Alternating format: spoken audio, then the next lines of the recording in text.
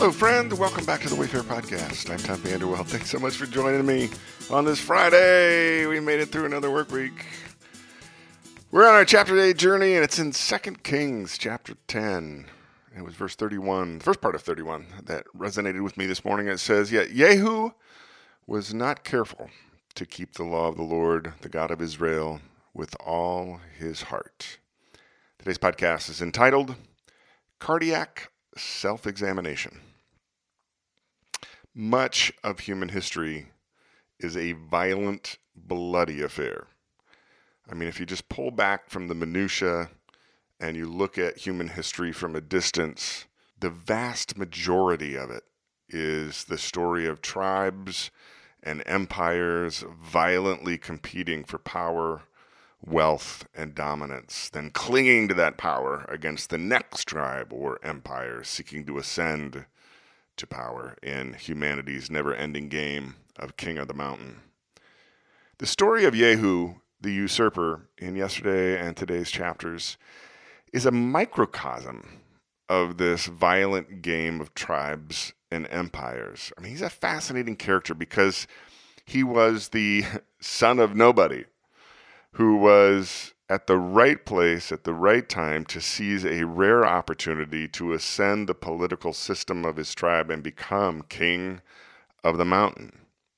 Now, being a military officer, Jehu had a front row seat to witness and probably participate in the violent oppression with which Ahab and Jezebel had ruled the nation. Who knows how many atrocities that Jehu had committed or overseen himself at their behest.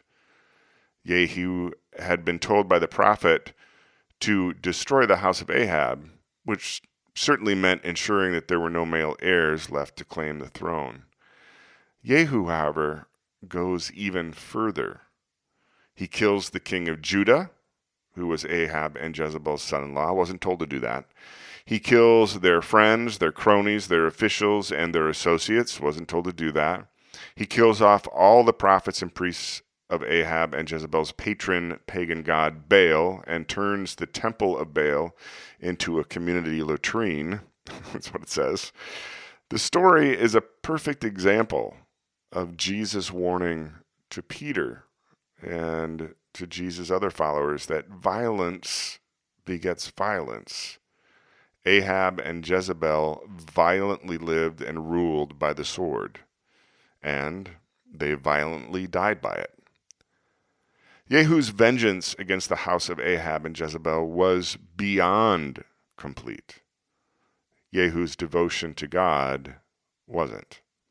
Jehu destroyed the worship of Ahab and Jezebel's patron god out of vengeance against Ahab and Jezebel, not out of devotion to the God of Abraham, Isaac, and Israel. His heart wasn't devoted to God, it was devoted to vengeance and seizing the opportunity to grab power for himself and his family.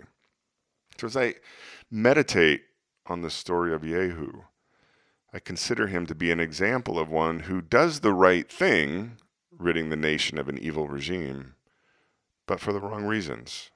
It was personal gain. So in the quiet that leaves me ending this week, in a little introspection, is there a disconnect between my heart and my actions? Do I, like Jehu, do the right things for self-centered reasons? Jehu and David were both soldiers and warriors. They were both violent men who spilled a lot of blood. And God used both of them in the grand scheme of the great story. The difference between the two lies in their hearts. David was called a man after God's own heart, while Jehu's heart seems to have been after Jehu's own self-interest.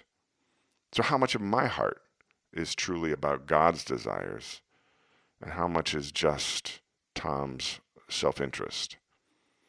As I contemplated these questions, the Spirit reminded me of Proverbs 21:2, in which the sage says, "A person may think their own ways are right, but the Lord weighs the heart." So I head into this weekend with a little cardiac self-examination, because I want to be a David and not a Jehu. or a Yahoo. Have a great weekend, my friend. Lord willing, we'll be back here on Monday.